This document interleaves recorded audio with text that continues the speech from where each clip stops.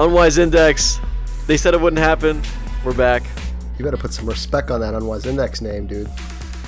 They didn't want us to come back. They didn't want us to come back. back. So we came back. 3 months. Basically an eternity since the last cast. 3 months, dude. That's a lunar cycle right there, isn't it? Yeah. Yes. I'm going to say yes. I've heard, I was reading this thing, it's like if you just say something confidently, it's like basically true. So I'm going with yes. Lunar cycle. It's been a lot has happened in these 3 months. Has it really though?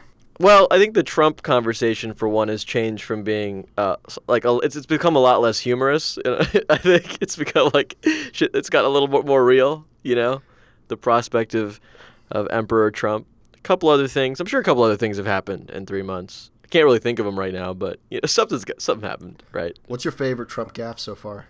Man, that is a hard question to put someone on the spot about. I don't know if it's a gaffe, but one of my favorite Trump tropes or things that he does is he's like, people are telling me, it's been capitalized on a lot, but it's like he'll always just basically, in place of saying a specific source, he'll just say, I'm hearing from a lot of people, or people are telling me. It's like, people are telling me, Obama was the founder of ISIS. People are just telling me that. I don't, they're just telling me. And the hilarious part of that whole conversation was, and Hillary co-founded it, and then 3 days later, he's like, yeah, I was just being sarcastic. 2 days later, I was being real. They founded that thing. It's like, also, him and Mike Pence got out of sync, his VP candidate. Yeah. Mike Pence is like, he's being really real, and Trump was like, I'm being sarcastic. And it's like, well, one of you didn't read the memo that morning. And what store are we peddling today? I don't think Trump is reading them. I don't think he reads any memos. You put a memo in front of him, I think he's not going to look at it. I think he's going to just be like, I know what I'm doing. But yeah, that's become a little bit more scary. I mean, the polls still look pretty favorable in Hillary's. Yeah, I mean, we'll see. I think, I wouldn't say anything is a done deal. You all got to get out there and vote. Make sure end times don't come upon us. They're going to come eventually, but let's try to delay it till after our lifetime, Yeah, I mean, that's the concerning thing. Right now, the polls are very favorable in Hillary's direction, but the concerning part is we'll see how the debates go. I mean, I think it could go either way. Either Trump starts attacking Hillary for all of these transgressions, whether it be Libya, emails, Benghazi. Yeah, that is Libya. And the concern is, I don't know how Hillary will defend herself. And we know that Trump is the Teflon Don, and whatever Hillary throws on him, no matter how egregious it is, he'll just shrug it off. And then the main concerning thing is that Hillary's going to pick up a lot of voters, but there seems a lot of folks are voting for her because of the lesser of two evils argument, which is not a strong enough argument for folks to actually get out to the polls. While people who seem to be for Trump are pretty for Trump, right? I think in the swing states, the polls still look good for Hillary, but it's after all the shit that's gone down, she's only 8 points ahead. That's just so facepalm worthy. Yeah. It's he insults veterans, he insults dead veterans, he insults women, he insults, name the different ethnic group that he's insulted recently. It's just he's Teflon Don is a good way to put it, because it's just only eight points. That's it.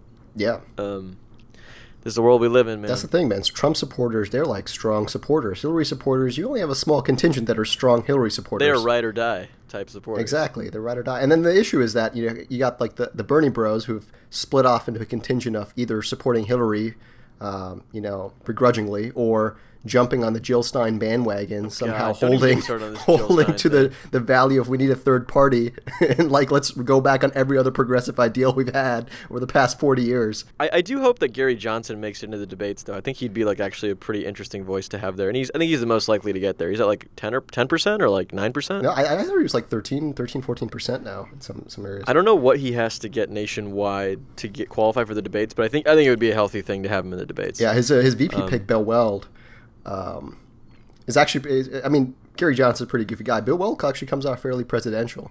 I'm like, why isn't this dude running? Kind of like him. I don't know if you've seen any. Yeah. Was he the guy who was the naked dude at the Libertarian? Did you see that? No. They had this I don't know, this pageant at the Libertarian convention. Every candidate could come up and make their pitch, and there was this one dude who was shirtless. It was pretty awesome. But Gary Johnson got it again, Yeah. They didn't cover it, though. The lamestream media didn't cover that shit. Man. Well, that's what I'm saying. Trump would have been winning if it wasn't for the lamestream media. I know, dude. Why are they're so mean? He just tweeted, if the media wasn't lying, I'd be 20 points ahead. It's all right, Trump. That's some good stuff. One of my favorite, I don't know, I think you maybe shared this tweet with me when it was like, Trump talking about nuclear weapons is exactly like Voldemort asking about Horcruxes to Professor Slughorn in Hogwarts. That shit was so funny. Well, the scary part was, and like this is, perhaps apocryphal, but it was like, Joe Scarborough, host of Morning Joe, who's like a pretty he was a conservative, GOP, he's a GOP congressman, now he's a talk show host, and he was like kind of, like a lot of GOP guys, like kind of tepid, like I don't really like Trump, but I'm not going to be like totally anti-Trump on the air. But he's like, what convinced me was I sat down with a like national security expert / like nuclear policy expert who had recently talked to Trump for an hour. And he said, in the span of 1 hour, Trump asked this expert 3 times, why can't we use nukes? And the guy tried to explain deterrence theory to him over and over again. And he asked like repeatedly, like, but why can't we have the nukes? Like, we should probably use one. Yeah. It's just like, he just like didn't get it. It was like the most harrowing conversation this guy's ever had. I'm all for asking, you heard of the 5 whys? I'm all for asking the whys, but not on nukes. Not on nukes. Well, 5 whys are typically done as a diagnostic after something goes wrong. Yeah. So there'll probably be a 5 whys after he launches a nuke somewhere. Yeah. Oh, man. Oh, well, we might not have to wait so long before our next episode because, there might not be that many episodes left to record if we keep waiting this long. The other good one was about the baby. You see the baby at his speech? Oh, he's like, I love babies. Actually, no, I'm just kidding. Get that baby out of here. Take it out back. But just kidding. Oh, man. That was pretty funny. Yeah, he was not having a good day. But how you been, man? Have the past... I know you have like a bottle of liquor next to you. So how's it going? The issue was I wanted to drink some wine, so I got 2 bottles of wine. I finished I finished some Yellowtail Sauvignon Blanc. Did you finish the whole bottle today? Sauvignon Blanc, is that how you pronounce it? I finished this actually just a few weeks ago, and then I had another bottle of wine that I was really looking forward to drinking. But lo and behold, it wasn't a fucking bottle of wine that you could like twist off. You had to have an actual wine opener. So I don't have a wine opener. Yeah, I don't. That's always like a no game. So that's like game over for me. I failed my adulthood there. So I'm like, all right, well, what else do I got? So I have a big ass bottle of Fireball that I'm drinking out of right now. No cups. Again, adult game. The holy elixir itself. Exactly, and I'm just drinking that. What about you? I just have some water right now because I've been drinking, I think, a little bit too much caffeine. I've developed an eye twitch dude. The last week. Yeah, when you get the eye twitch, you got to go au naturel back. You got to go back to the natural. Dude. But it's like, I don't know if the eye twitch is because I'm not I'm now addicted and I have to keep up the addiction, or it's like because I'm on caffeine. It's like, it's hard to tell. Do you get the eye twitch both eyes, one eye, and only... I thought it was just the one eye, but like the last couple of days it's been both eyes, and I'm like, this is not good. After you take caffeine, or like you don't have caffeine? Hard to tell. Hard to tell. It's like, it is like, it's like I'm drinking caffeine enough of the time that it's like, oh, I think this is when I'm drinking caffeine. Yeah, maybe I need to detox a little bit. So I'm just drinking some water right now, which is kind of lame. Yeah, I mean, water's good, man. I mean, it's not as interesting as Fireball. Fireball, I remember thinking when, back when our group of friends discovered it and cherished it, like we still cherish it to this day, that it was like some sort of special, like niche drink. And then like later finding out that like basically every sorority like has like dozens of bottles of Fireball and it's not in any way considered to be like an interesting drink. I still think it's great. Oh, yeah, it tastes amazing. I don't know why you wouldn't want Fireball. So, it's like that Carly Rae Jepsen album or a Drake album. It's like, just because it's mainstream doesn't mean it's not good. That's true. That is true. I think a younger version of myself would have maybe been hesitant to openly admit that I like something as mainstream like Fireball. But like now, I think it's a sign of maturity. It's like, I'm good with it. You good just living your life, doing you. Live your life. Did you go to one of the 4 Drake concerts that were back to back in New York? No, I didn't realize there were that many. Yeah, dude, 4 nights in a row. That sounds exhausting. 3-hour-ish performances each night. I do need a one dance, dude. You do, yeah. It's a catchy song. It is a really fucking catchy song. I'm not gonna lie. Oh, man. What have you been listening to? What have I been? Don't say Death Grips. Actually, yeah, dude. Let me pull up my Spotify. I'm pretty sure. Yeah, it's Bottomless Pit, Death Grips. It's about it. I'm not gonna lie. What if you want to don't you have different moods that merit different musical tastes throughout the day? I'm always angry, dude. I'm always angry. It's like the Hulk. It's like, that's my secret. I'm always angry. Internally angry, dude. That's how I keep going. Bottomless Pit fuels me. That does not sound sustainable, my friend. But honestly, though, Bottomless Pit, great fucking album. Just putting that out there in case anybody who is not going to listen to Death Grips and intends to try it wasn't convinced enough by prior episodes. Yeah. Again, it's always on my list. I just like never, I never seem to get to it. I like every time we talk. Yeah, it's on my list, man. Don't worry about it. I'm going to get to it in 20 years. 20 years. Yeah, we gotta have I was listening back to the music cast, the one that we did, which I a while ago, and I realized that we that was supposed to be a preliminary show to our end of the year music cast, which never happened. Yeah. And now we're almost a year later, so we could probably do a 2016 music cast instead at some point. I think I've listened to more new music this year than I did last year, but it still feels like I've not listened to that much new music, which is kind of weird. Yeah, I've been having a great time with Spotify's weekly Discovery playlist. It's actually pretty well done. I'm finding new stuff almost every week, 2 or 3 new artists. So I don't know what magic they're pulling, but it's working.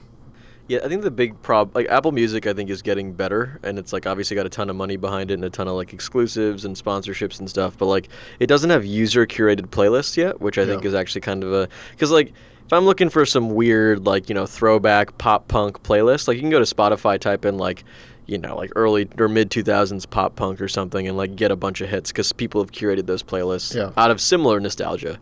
But it's the problem is, because Apple only has, internally curated playlists right now, it actually limits, I think, a lot of the, organic kind of searching that you can do. Yeah, and I never got on the Apple Music bandwagon. I'm loyal, dude. You got to be loyal. You started off Spotify and you left? You ditched? You also got to go with the winner, and the winner's not. Apple's not going to lose this fight. I haven't looked at the most recent subscription numbers. Is Apple Music gaining or?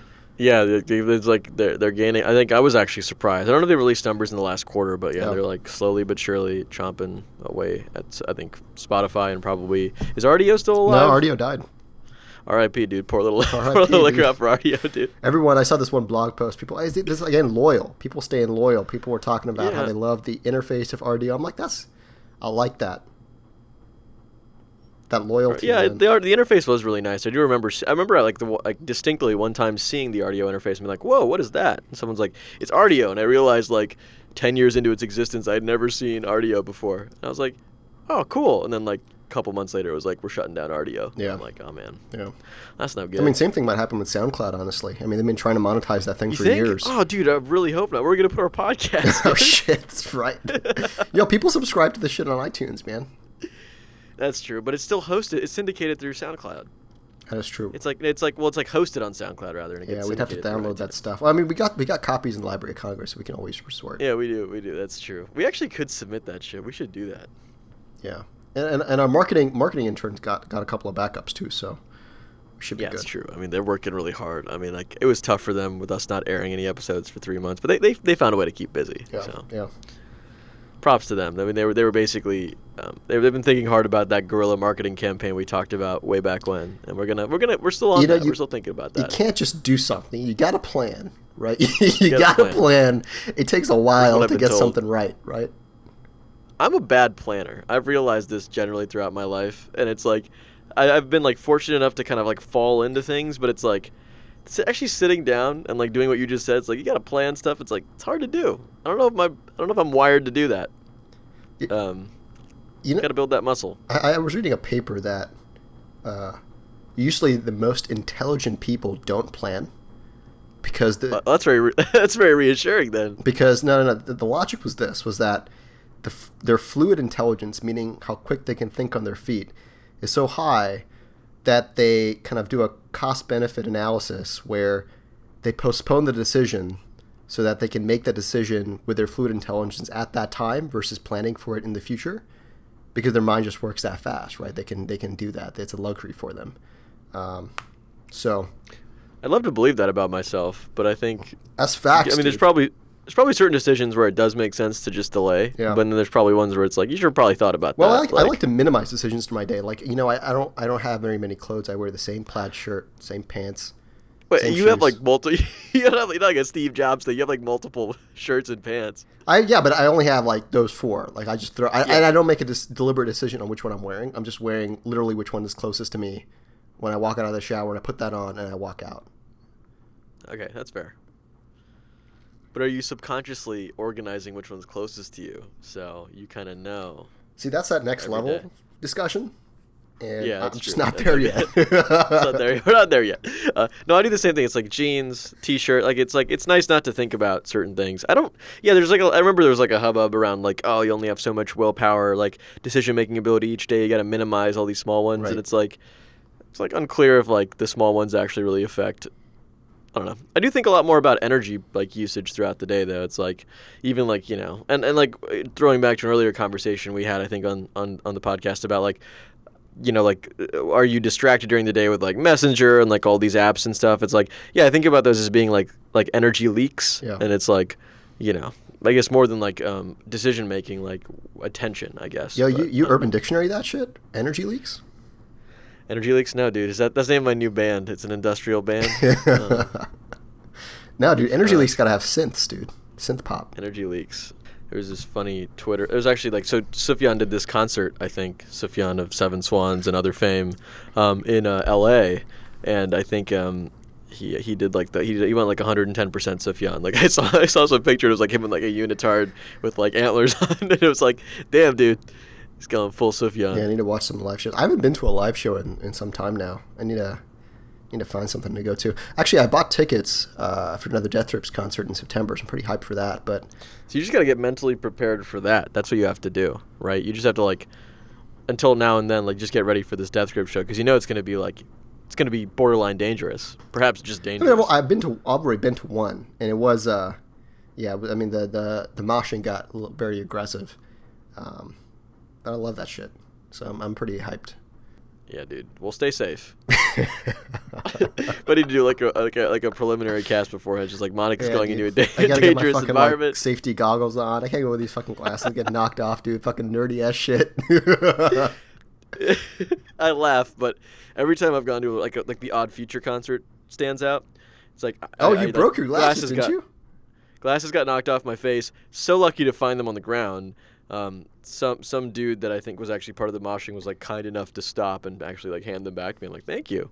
But like I assumed when they flew off my face that they were gone forever. Yeah. You got it's a risk. I think like if you came in there with sports goggles, dude, that would be awesome. I'll be ready to go, dude. I don't think I have any. I have to get some. Yeah, dude. You just walk in there like I'm ready to go. Yo, that should be Warby Parker's new line, dude. Warby Parker got stylish lenses. Let's get some stylish goggles up in here.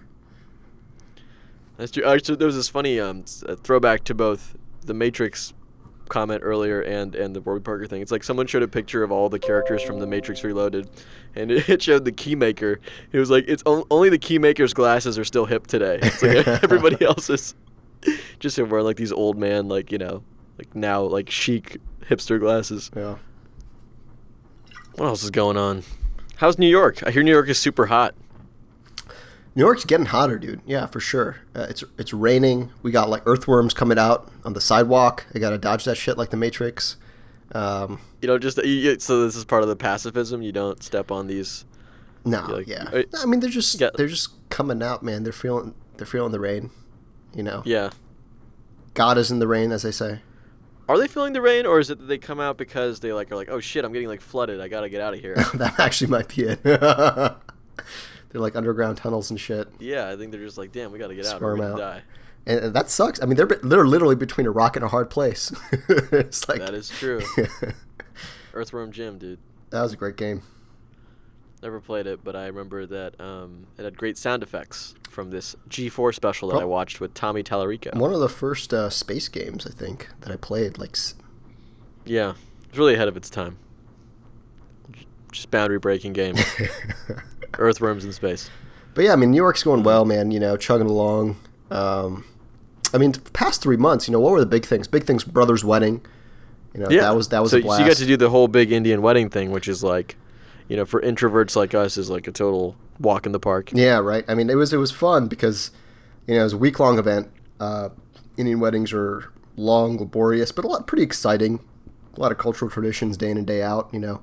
First day back, I was, you know, sitting with some priests, some Indian priests, chilling for like 6-7 hours, doing some random chants. Like, that was interesting. I kept cracking up because this guy's like part of the tradition is like what they call the guru is supposed to explain to you like the wonders of the world and how the world works. And he's like sitting me down. He's like, so ask me a question. I'm like, it's like, what's the world made out of? And he's like, so we have, the earth, the water, the wind, the fire. I'm like, oh man. Oh shit, Captain Planet. I was thinking like actually like Earth, Wind, Fire. Like, oh, they got a new album out, man. Yeah. It's like you just put that on, start dancing with the priest. Yeah. So I did it for the folks, but it was pretty fucking hilarious. I mean, this guy is. We'll maybe save our discussions on religion for another cast, but yeah, 7-8 hours like sitting with this dude, and then finally that's a lot of time. The actual event, the wedding starts, right, and there's multiple days. So you have one day where it's a bunch of dancing, and I had to choreograph 6 dances, and choreograph a couple of dances, and dance in like 6 dances, and then emceed the day. And then there was the reception, and then there was the actual ceremony. Then there was something called a barath, where you like come in on a fucking, well, it used to be a horse, but we actually came in like a really fancy car. We had a drone taking video of the damn thing, so it was a wow, yeah, extravagant affair. Wow. So the video and pictures still haven't fully been finalized yet, but no, I was happy with it. I mean, like I think that everything went smoothly. So my brother and Divya, his now wife, was really excited. Reception went well. I got that speech, got some tears, dude. Got some tears from the audience. So that was a win. Double bonus. So that went off well. But all along, I mean, it was the first Indian wedding I've ever been to. It's my brother, so like I had to put in like a lot of effort to see. Yeah, that is quite like that's like diving into the deep part of the pool. That's like that's like first Indian wedding, which is crazy, and then it's like you're gonna have to play a big part in it because obviously it's your brother. So it's like. Yeah, it's a trip, man. But then I look at it, like, even though my brother and I are very similar, when I look at, me, future state, going through a wedding, I really don't see myself doing an Indian wedding like that, I don't know if you traditionally would find yourself going through that and doing an Indian wedding, but for me, when I look at this pageantry and, like, how much excessive spending, and, yeah, it's beautiful, yeah, it's great, but I don't know, I think our generation of folks who are even one more step removed from Indian culture than my brother was, I just find it unlikely that we'll continue the tradition, which is sad because I think our kids then, forget fucking going on a horse for a barath. That's just not going to happen. So I'm not sure where I come out on it if I should really adhere to, this is a tradition that's worthwhile to maintain, or fuck it, I'm just going to live my life and I don't care about this bullshit. But I think there might be some intrinsic value to it as well. I don't know. Yeah, and like you also weigh it like with like sort of like the personal like fatigue or like the the projected fatigue you would have around it with like this is kind of for you, but like especially in like Eastern cultures, like the wedding is really for like family, right, as you've seen, right. I'm sure, and it's sort of like an excuse to get everybody together, and it's a big celebration, and it's like I think it's an unparalleled type of event in Indian culture and like in East Asian culture as well to like sort of get not only uncles and aunts but like friends of the family and everybody together. So it's almost like you think about like not doing it and you think about what are the implications for like what is probably been looked forward to as an event since you were like a toddler or something, right? So yeah, it's like but I hear what you're saying for sure. It's like it's a lot of time and energy put into it for sure. Yeah, it's a lot. All the fucking costumes and stuff, man. There's a lot that goes into it. You don't enjoy the costumes? I mean, some of that stuff is pretty fly. Yeah. You get to wear some pretty fly kurtas. Yeah, you got like diamonds and jewels and shit. Yeah, it's like I was like, whoa! It was like 2 photos of you in the same day. I think that I saw, and I'm like, he's wearing 2 different ballin' outfits. Yeah, it's like that's pretty swaggin'. Yeah, I had like 5 or 6 outfits throughout like the 3 or 4 days. So it was constantly changing, getting ready for photos and shit. So no, but thank goodness went off without a hitch. Ton of fun. And then after that, it was back to the grind, which was a big shock. Yeah, you have to like basically come back in. It's like you can't just decompress. You got to get back to work. Yeah. But that's been also exciting. We're growing out the team, so that's been a learning experience. Nice. And how do you scale effectively? What processes do you have to have in place to really do things right? So it's been a new challenge and been a ton of fun, honestly. So I'm looking forward to keep doing that for the next few months. But then outside of that, it's been a lot of gaming. Mm-hmm. Back in July, I built a gaming PC on a whim, literally. Well, I mean, like that's the dream. It was pretty. Get to go. It was pretty awesome. I like how I can hear that swig of that fireball too. It's like job well done. I mean, the one thing your gaming PC seemingly can't do is run Skype, but I know, we'll right? Well, that's more Windows, yeah. Fucking Windows. No, but it's like I'm tempted to. Yeah, I've been gaming a fair amount as well, not as much as you, but like we did go to Evo. We got to talk about shit, this. Yeah. It's been that long, dude. So after talking a lot about how we were all going to get really good at Street Fighter V, which, if those of you don't know, it's the latest installation of like the storied fighting game franchise Street Fighter. We're all like, we're going to get good, and we're going to go to the world, like the biggest competition of fighting games in the world, which is called the Evolution Fighting Game Tournament in Las Vegas, and we're all going to compete. And suffice to say, none of us really practiced in the months leading up to the competition last month, and we all, I think, like we had a fun time in Vegas, but I'd say like single-digit percentage of our time was competing in the event or like sort of in the process of competing because we all got DQ'd pretty fast. Yeah. Though, if you look at the brackets, it looks like some of us won some of our matches early on because, we rose. Like, we rose because people didn't show up. I beat the fearsome Darth Taco, no big deal. Yeah. No big deal. I forget what his name was. I don't know. He didn't show up though. But yeah, it's like it was so it was really cool to see like 3,000 or was it 4,000 people there to compete with like, in like a video game and like see like how that's coordinated and like see really good players. It was also just fun to hang out. Vegas was oppressively hot. But yeah, I don't know. It's like I think like I am not a natural convention goer. I'm not like a natural like festival goer. So it was like the spectacle for me is like, okay, I saw it. And, like I actually didn't need to see probably more than like X hours of it after like I got my ass handed to me in competition. Right. And I think like, across the spectrum with our friend group that went kind of varying degrees of like how much of that they wanted to soak in. But honestly, the most fun that I had on that trip is when we went to a gaming cafe called PvP Zone. PvP Zone. which was attached to a bubble tea bar. Yeah. And we just played like 6 hours of Overwatch while drinking bubble tea, which was awesome. Yeah, no, that was a fun trip. It was a good break for sure. I mean, the goofy thing is like, I actually kind of want to go back next year, but they're hosting it in Japan. I think that'll be a really fun trip abroad. I thought it was in addition to, or is it? In addition to. Sorry. So they have Evo Japan and Evo Mandalay, and the finals at Mandalay Bay. That was actually, it surpassed my expectations. I did not think it would be that well done on that large of a stage. Yeah, it was I think all around like a pretty well coordinated thing.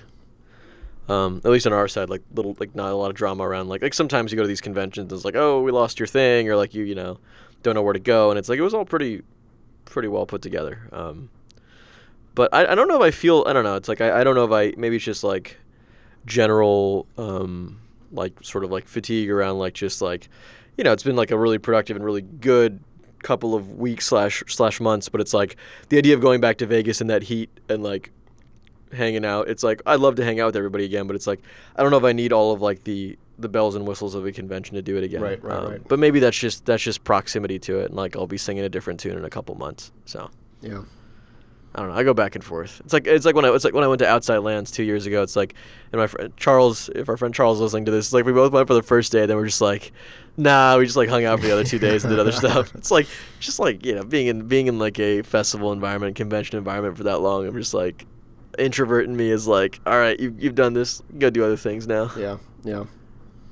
Well, my introvert's really enjoying with this PC back in the apartment. Just sitting playing games all day. Oh man, it's too good, dude. All day. So Overwatch is a game you're playing. What else are you playing? Overwatch, Warhammer, XCOM, No Man's Sky. Recently, No Man's Sky, quite a bit. So we got to talk about this. Yeah, I mean, No Man's Sky. I mean, it's gotten a lot of hype. It's been in development for 4 or 5 years by a ragtag bunch, like 15 dudes in a independent game studio based out in, I think, England. Hello Games. And that, like, initially right off the bat, like, I'm rooting for them because I like the kind of underdog dynamic, right? They're, like, trying to create something new. And just generally, the biggest interesting thing about the game that it's all procedurally generated. So all the worlds are procedurally generated, the flora, the fauna that you experience in the game, the ships, the dialogue, all procedurally generated, which is really a first for gaming. in a 3D format. You have like certain games that procedurally generate quite a bit, but not really to the extent of No Man's Sky, when you have a complete space sim, when you're flying around from system to system, galaxy to galaxy, planet to planet. And I think the issue was that over the years since it was announced, people attached their like dreams to what the game would be. You know, oh, I want a game where I can be like a multiplayer, procedurally generated universe where I can interact with folks, trade with folks, and, you know, join alliances and do like fighting out in the midst of stars with a team of like 5 fighters and all this shit. Great ideas, but I think, and I mean, Hello Games is to blame of this as well. They're the guy who's pitching the game, Sean Murray, is very passionate about the game, and his imagination starts bleeding into his speech when he's talking about the game, and that obviously then colludes like the viewer's perception of what the game is actually going to be. But like in the past year, he's been very clear on what the game's going to be. It's going to be an exploration game, procedurally generated with some gaming tentpoles and gaming loops around mining, trading, survival, and combat. So I was moderately hyped, and then when I started seeing more and more footage, for some reason, you know, survival games, I usually hate them. I fucking hate survival games. I fucking hate like non-focused games or objective-based gameplay or non-competitive games. Like, it's completely against me to like a game that has no clear focus or no clear way to get better in relation to someone else, because I usually like multiplayer games. But for some reason, something about the game was just like inherently captivating when I saw images and like videos of people like going from planet to planet right through space pretty seamlessly with no loading screen. So I ended up buying it on PC on Friday. I bought it on Friday at 8 p.m. It's now Sunday at 9 p.m. I put in 21 hours. That should tell you enough about how much I love this game, dude. There's no question they're faults. There's repetitive nature and some. I've actually like fucking gamed the system, so I think I've broken the progression system in No Man's Sky. Like pretty clearly, I'm way further ahead than I think I should be. And it actually verified that I'm way further ahead than I think I should be, because I min-maxed a lot of the trading and min-maxed some of the fucking planet discoveries. So like I kind of broke some of the progression system. But my God, there's like something about this game that yes, the inventory system, you have to fiddle with it. A lot of assets seem to be reused from planet to planet, but very occasionally you stumble upon something that really does surprise you. And there's enough, and I'll pause here so you can jump in, but I can talk about this for a while. No, you know, I think like I was didn't mean to interrupt you, but I think it's so from a technical perspective, like the idea of having this sprawling like, you know, like quintillion zillion sort of planet universe that's procedurally generated, like it's a really cool idea, and I think it's like particularly neat that this small team in London or in England was able to do this, and like I think it's gotten a lot of hype, and I agree with you, like the hype train I think took control of things for a while, and like sort of expectations around what the game actually was versus like what it was actually developed to be, like kind of diverged a little bit, and I think you see some of that frustration from what I've read. Yeah. I guess personally, like I was able to appreciate, I think, all the way through like what they were trying to accomplish from like a tech demonstration perspective. Like it would be a really cool VR game to just like fly around in or like to explore in. But it's like I think about like the time that I spend gaming, and I think about that as being like kind of precious time that I want to be like high impact or high, I don't know, like interest or engagement in some way. Or like if it isn't, it's like playing like an MMORPG where it's like even if the gameplay itself isn't totally immersive, it's like the social element is or something is. Yeah. And it's like I guess I look at this and I'm like, oh, I'd love to play that for like an hour or two or try it. But it's like I can't see myself buying the game and investing in it heavily. So like off the bat, like I had this sort of like appreciation for it, but also like I think had a pretty firm judgment that like, and again, this could be proven wrong if I play it, but it's like, I was just like, I don't think there's really that much there for me to like hook onto. It's like the idea of just exploring worlds and like seeing these unique, sometimes like you said, really enticing combinations. Like that sort of ROI, like if you think about the amount of investment that's needed to get those glimmers, like just didn't make a lot of sense to me. Like I think about like Destiny, where it's like there is some of that, but it's like very, very different, of course, as a game. It's like there's constant action, constant reward, constant engagement socially, and it's like it's funny, it's like a spacefaring game, but like very, very much on the other side of the spectrum, perhaps. And it's like that's kind of what I look for, I guess, more nowadays. It's like sort of like a constant, quick feedback loop that's within this larger framework. So it's like if I do put more time in, there's like, oh, I could do a lot more. But it's like if I only have 45 minutes or an hour, there's like a really compelling and I think key like social experience to have as well. And it sounds like it just might be a fundamentally very different type of game, but it's like it never struck me as something that I would put the time into. Yeah, I mean, it definitely is a fundamentally different game. But I do want to say that I know you pointed to like that the surprises from finding a unique creature or a unique plant is not great, and I 100% agree. I didn't give a shit about that, even though I found some pretty unique animals and plants that interact. Found in some really cool ways. plants, dude. But actually, what's surprising that people don't talk about is so you have a couple of different systems. You have your survival mechanic, right? So you have to collect a lot of elements to one survive on different planets that can be determined by its weather or a bunch of different variables, and then you have different elements to actually allow you to travel. To actually run your spaceship to warp drive and go into hyperspace, and you have different varying degrees of how far you can travel and different systems you can travel to based on the things you are able to mine and capture.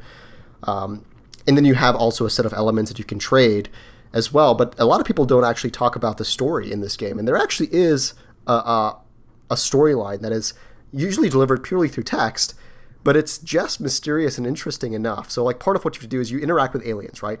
And at the beginning of the game, you don't understand anything the aliens say. So you actually have to discover different stones which reveal parts of their language and reveal parts of their history throughout the game. So once you actually learn more about their history and their language, if you interact with an alien and they present you a set of options, you know that this is an alien that's dealt with a lot of war in the past. And right now they're trying to recapture some territory, and that's going to influence the way you interact with them and influence the option you choose, which then determines the rewards you get from them. Is the story like procedurally generated though, or is it like just mapped onto the procedurally generated worlds? It's like an actual story that just like because it's like if the worlds and the creatures themselves are generated sort of in this sort of like I mean like partially random way, it's like how do you like have a actual storytelling experience laid upon those sorts of worlds? So one, you have like an active story, which is the Atlas story, where you actually have to, it kind of forces you to progress throughout different systems and build your ship and get to different system to system and interact in a couple of ways. And some of it is random on when certain events occur in that storyline. But in the passive story is kind of all the world building they do, that even though everything is procedurally generated, and there are a lot of prefab buildings and a lot of different areas you go to on each planet that are the exact same, but the encounters and interactions you have with each species are different. And there's like a really kind of fun, like it reminds me of like really old school RPG telling where you have text on a page that like talks about a different story. They're not visualizing it, but you just see it there and you can kind of visualize it in your mind, and you follow in kind of like a text to adventure type game in those different encounters. And no one's talking about that, but that's like a huge draw for me, where I just fucking love seeing the backstory of all these different aliens. And now the cool thing is, as you learn more of the backstory and actually build a relationship with them, that actually changes the way the game is played, because now they're your allies and there's kind of an allegiance system for each of these races. And let's say you get in a dogfight out in some solar system, you get a distress signal to support like the Gek alien race because you're now one of their close partners. So there's like some relevantly actually kind of cool emergent gameplay based on that itself. So a lot of people focus on the exploration device, but the exploration component is there, but it's kind of supported via all these other aspects: understanding alien language, trading, mining, surviving on these planets. And the biggest draw for me, at least, is the upgrades, dude. That loot.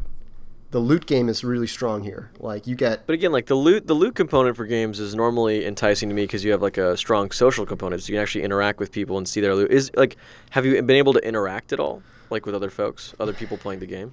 It's more personal progression, I guess. I mean, like I haven't seen a single other player. It's all, so let's say you go to a space station, right? So each solar system has a space station. You dock in. You start trading, and then a bunch of other spaceships fly. These are just NPC spaceships that fly, and you can interact with the pilots of these spaceships, and you can buy their spaceship. You can trade with them. You can buy their stuff. And this is actually how I became extremely rich in the game very early on. I started just being a middleman. I started basically buying items from folks in the spaceship hangar and then selling it to the galactic trader who was asking a higher price for them. So I just bought low and then sold high. So I ended up making millions like that in like the first initial hours, and just bought like a boss-ass ship. But that personal progression of you see a spaceship there and you kind of want it. So you still get that sense of, I kind of want that.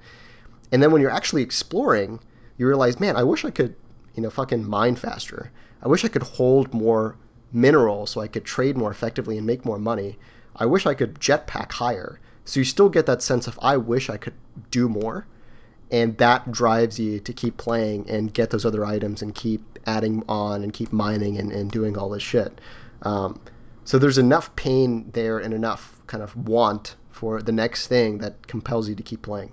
Yeah, and I guess like I think like the idea of like ambient storytelling and sort of like that narrative happening like you described it, like happening sort of not necessarily linearly, but as you explore different parts of the world or the universe, and like it sort of gets uncovered piece by piece. Like I can see that like if I'm in a certain frame of mind or I have like the patience to go through it, actually being a pretty engaging thing potentially. I think like this gets to a broader maybe point that I have like personally, which is like even games that are like super intricate single player RPGs, like games that require you like to sort of spend a lot of granular detail, but are sort of single player experiences. I think I like The Witcher is a great example, Mass Effect, other great games.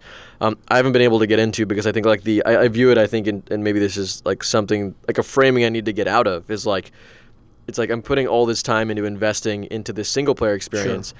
And like I think I inherently discount the idea of doing that because it's like if I'm going to invest that much time, it should be in a social experience because I think gaming, and to such a large extent, at least in like the last decade or so for me, has been like predominantly a like social vector in addition to being an enjoyment vector. Like those two things have been like I think on parity with one another, and so it's like it's been tough for me I think to like really invest in like I think intricate single player experiences, and it's like maybe that is sort of like just a macro bias on my part that has to like that like would like I should just give this a shot and see if like I actually like it as opposed to sort of preliminarily assuming that like it will be not seem worth it, I guess. But I don't know. Yeah. I don't know if I'm ready for it. I mean, it's hard to fight back against criticism because it definitely is not multiplayer by any means. It probably could be in the future. I think one thing that needs to be said is that they're planning on supporting this game for a while, and these guys made bank, right? I mean, they had Sony marketing his engine behind them throughout the past year. So they easily sold, I would say, 500, 600, maybe 1 million copies on PS4, probably something comparable on PC.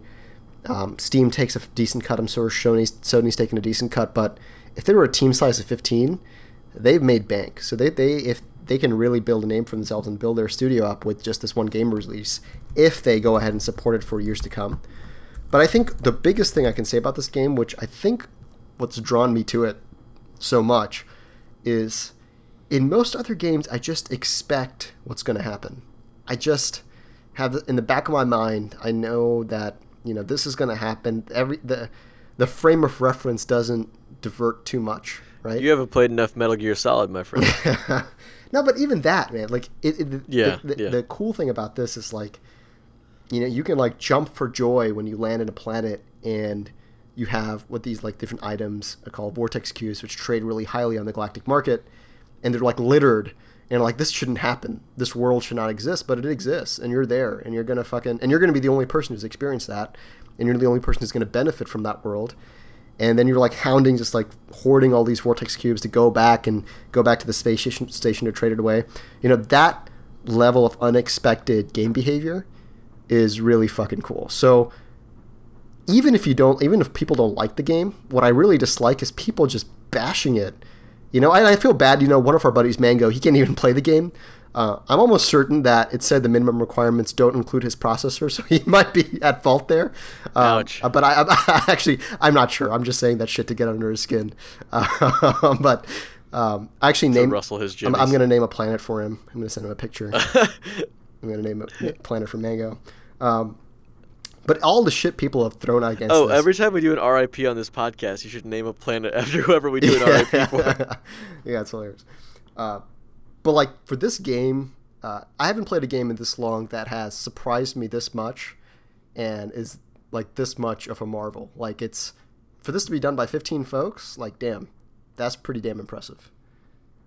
I mean, I like these sorts of games at the very like in like the most basic sense because they provoke this sort of conversation, and it becomes sort of, not to get too cheeky about it, but sort of a mirror onto the player base. It's like certain people love it, certain people don't love it, and like sort of in this dialogue that we're having, it's like it seems like it's sort of ultimately sort of like, I'm sure there are structural components that can be criticized or like, whatever, like expectations that were mismanaged, but it's like ultimately it's like with games like this specifically, it's like whether or not you enjoy it, I think comes down to like your own personal taste and inclinations. And like you can kind of get into a flame war online, but it's like fundamentally it's a game that's opinionated in a certain way, and it's like you're going to like it or you're not. Right. And I think like it's interesting to see games that sort of like, I think, cause that sort of dialogue to occur. Yeah.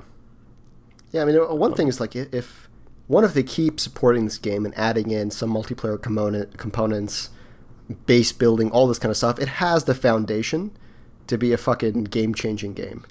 To become Minecraft in space. Better than that, dude. Fuck Minecraft. Like, this is... I tried Minecraft. It did not draw me in as nearly as quickly as it did. That thing is like... It is like an addictive drug to kids under the age of like 15 or 16. Like, it's crazy. Yeah. So I don't know. Maybe this is the Minecraft for 20-somethings, or maybe. Who knows? But I'm just thinking, like, if procedural generation now is proven to have a pretty large market, if an actual large studio gets behind this and uses some of these techniques, like, I think it could be really fucking cool. I don't know. Like, that's an interesting idea. Like, it doesn't seem like a generalizable. Like, it's almost like the serendipity or the surprise, the novelty of this. Like, you think it'll scale? Like, it seems to me like once it's done well in one place, like maybe it's like I can't even conceive of right now how like procedural, like the idea of like sort of unfolding this like massive, like procedurally generated world could like have could result in a fresh experience of a completely different type. But it's like I don't get the impression that even if you enjoy this game, you'd want to play like a. Would you want to play like a similar type of game? Like another similar type of game to this that isn't this game? Like, are you itching for like a different procedural experience? Honestly, if I had a procedural experience with multiplayer, hell yeah!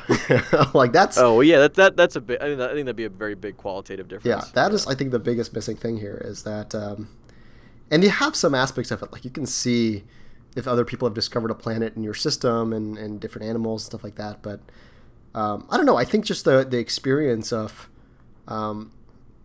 having, I mean, just the experience of knowing your experience is a unique experience, right? Like it's this weird thing where adds a lot to the game where there isn't much else outside of that. No, that's a good point. And like that is often the downside to. I mean, yeah, it's like the other side of the coin when it comes to social games, and like what makes them compelling is like in games like Destiny, in MMORPGs like World of Warcraft or whatever. It's like oftentimes it's really compelling to play with everybody, but there is like this synchrony of experience and oftentimes like direct overlap of experience where it's like, okay, you got the sweet weapon as well. It's like there's like an envy and like a sort of like a compelling side to like people having similar experiences or similar arcs that you can follow or that like you're ahead on. But it's like, yeah, it does feel like definitely not unique. Yeah. Even down to day one of No Man's Sky, I can't think of another game that's done this, but everyone's, not only the experience is unique, but the start of the game is unique for everyone. You start on wildly different planets. I was very lucky that I started on a very lush planet with a lot of minerals and rare resources, but some people start on planets with a dust storm that starts immediately when they spawn. Like, that's a pretty bold move where I think a lot of people's experience can be colored by the first planet. Like, if you spawn into a desolate, barren planet with nothing on it, I'm like, fuck this game. Like, there's nothing here. So that in itself is kind of unique in the game. Yeah, it's actually I'm surprised if they didn't put some sort of like some sort of bounding around the kind of starting point you could have. No. So it's like you can only have like within this range of world, so it isn't too terrible for the new player. Yeah, it doesn't seem like it. I've been seeing images of folks who like really get fucked and like get like the worst fucking planet imaginable, and they're kind of screwed.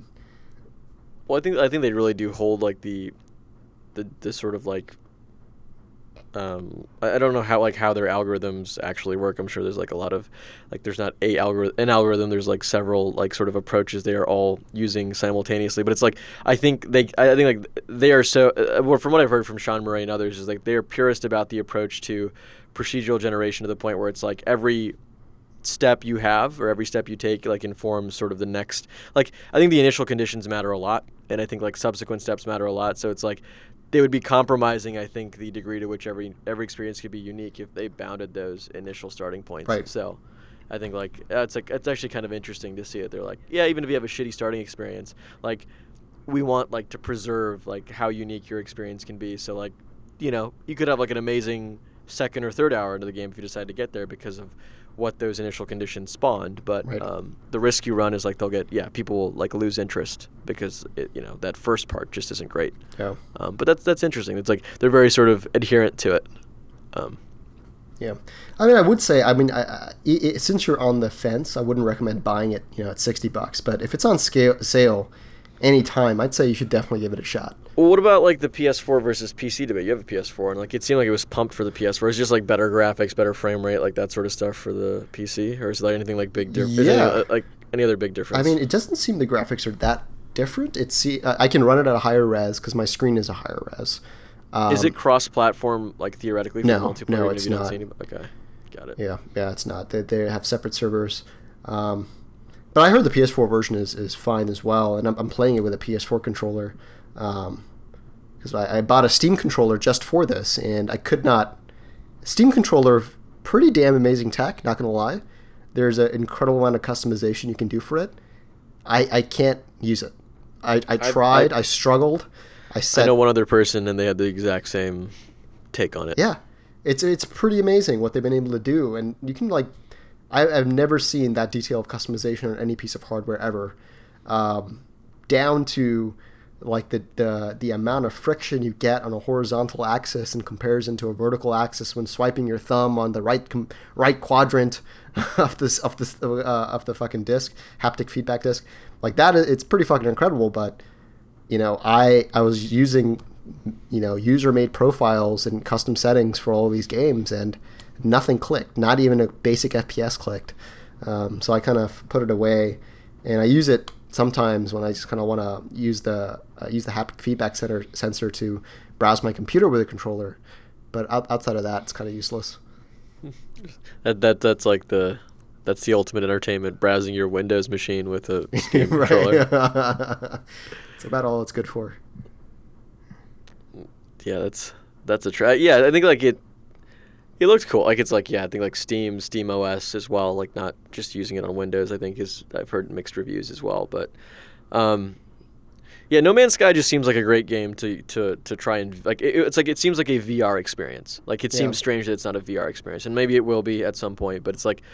You think about like the lack of marquee titles that are coming out and like sort of propelling, I think what is like now maybe a cresting wave of enthusiasm around VR. It's like and that's kind of like it's kind of stinks if that is the case. Like it's like VR, it was like Oculus, it was like Vive, it was like all these things, and it's like but there wasn't any really compelling software there for like what am I going to play or like what would make me go and get this crazy gaming rig with this. And I think that's why like despite the fact that the tech might not be as advanced, why like again Sony and the console folks might bring it there first is because like you can just have this sort of set box that will be powerful enough to run games optimized for it. But like No Man's Sky seems like one of those games where it's like, wow, like what a great VR experience that would be. Yeah, I mean that'd be incredible. It would be incredible in VR. But honestly, like explore around and a few more updates on this game, and I think, right now it probably will be my game of the year if I ever had to choose a game of the year. Even though I put in more hours into Warhammer, I definitely put in more hours into Overwatch. It's outdone Overwatch for you. I fucking love Overwatch, don't get me wrong, but in terms of completely new gaming experience, it's fucking No Man's Sky, and the amount of potential this game has is far more potential than Overwatch. Like, the foundation they have built is damn good. So I hope they keep supporting it, because this is like one of the few games I'm looking forward to any sort of DLC or anything they add, because I think with very little they can add a lot to the game mechanics. Good stuff. Shall we wrap it up? Let's wrap it up, dude.